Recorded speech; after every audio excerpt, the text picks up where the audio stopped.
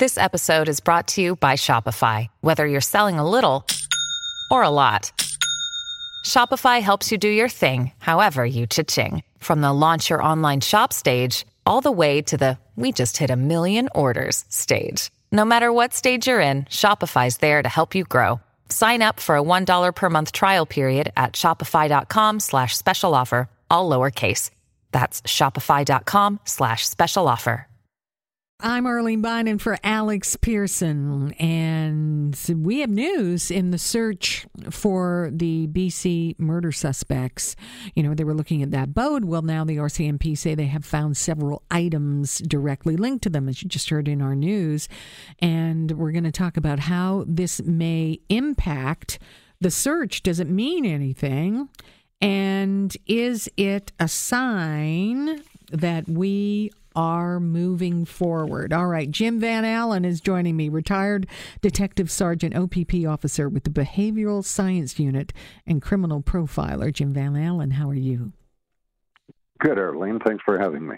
All right, Jim, let me ask you, first of all, from what you know, does this mean anything that the RCMP has said they found these items linked? Because we all wondered, what the heck's going on with that boat search? Is it just because it was in the area? Is it just because it was smashed up?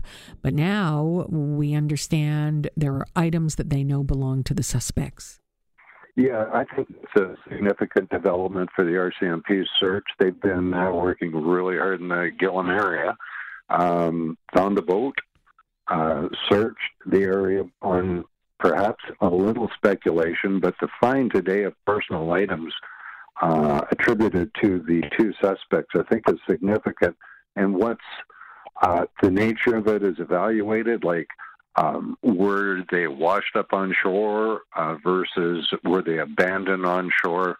The reconstruction of that might suggest a boating accident, possibly even accidental drowning. Exactly. So we don't know whether this is a sign that they're still on the run or this is a sign that they have met their demise. They searched that area, but yet they haven't announced another search area here. Does that ring any questions for you?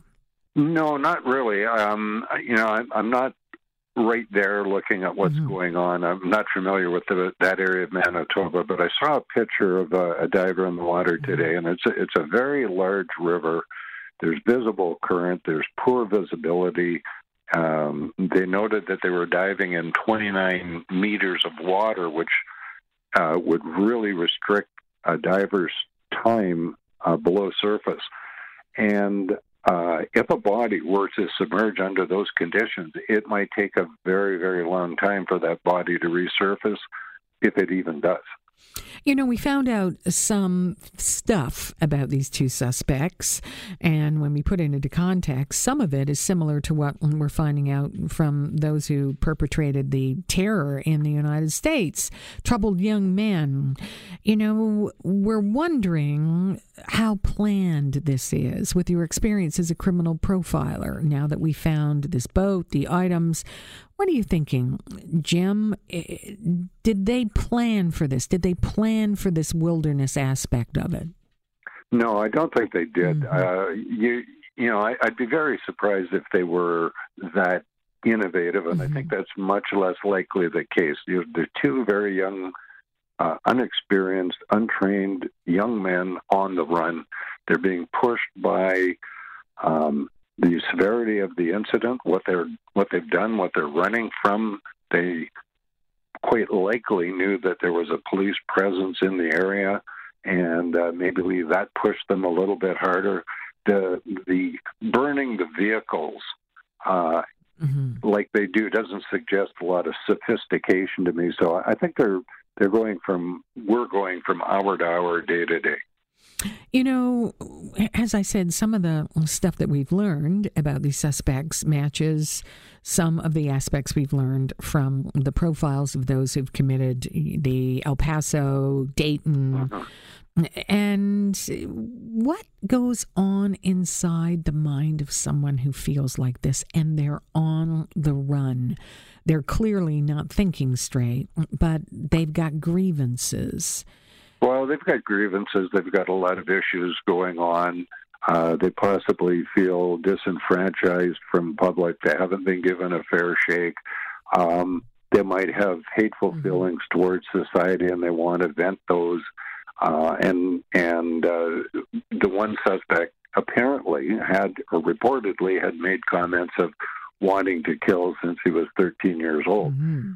So that suggests a lot of prior thinking about it. But what we see is these individuals, and they might be thinking in very general terms for a long period of time. They know what they want to do, and then it takes a certain change of circumstances to make their planets align that they decide they're going to do it now. And maybe it was being away from home, maybe not being happy with the way things were going in Port Alberni, and they struck out on their own and started going with a bad group of ideas. But those ideas, Jim, are now available online. We know the world has changed.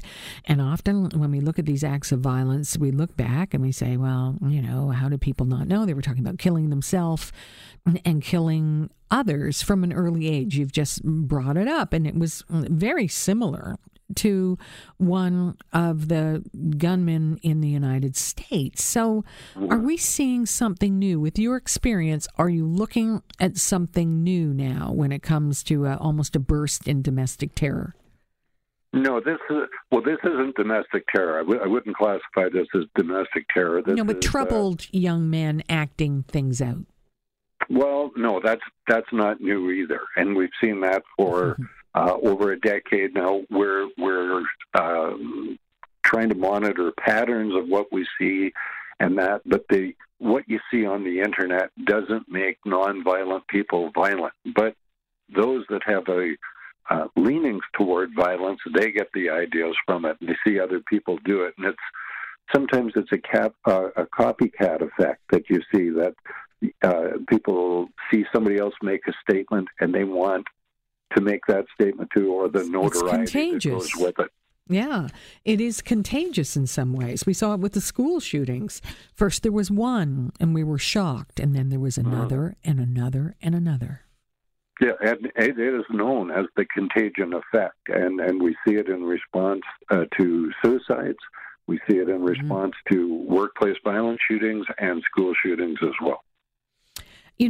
As we look at this violence, and I'm going to switch to some of the things that we're looking at in the United States and looking at the profiles of these young men, is there something happening with young men these days? There's a lot of focus. Are they angry? Do they feel displaced?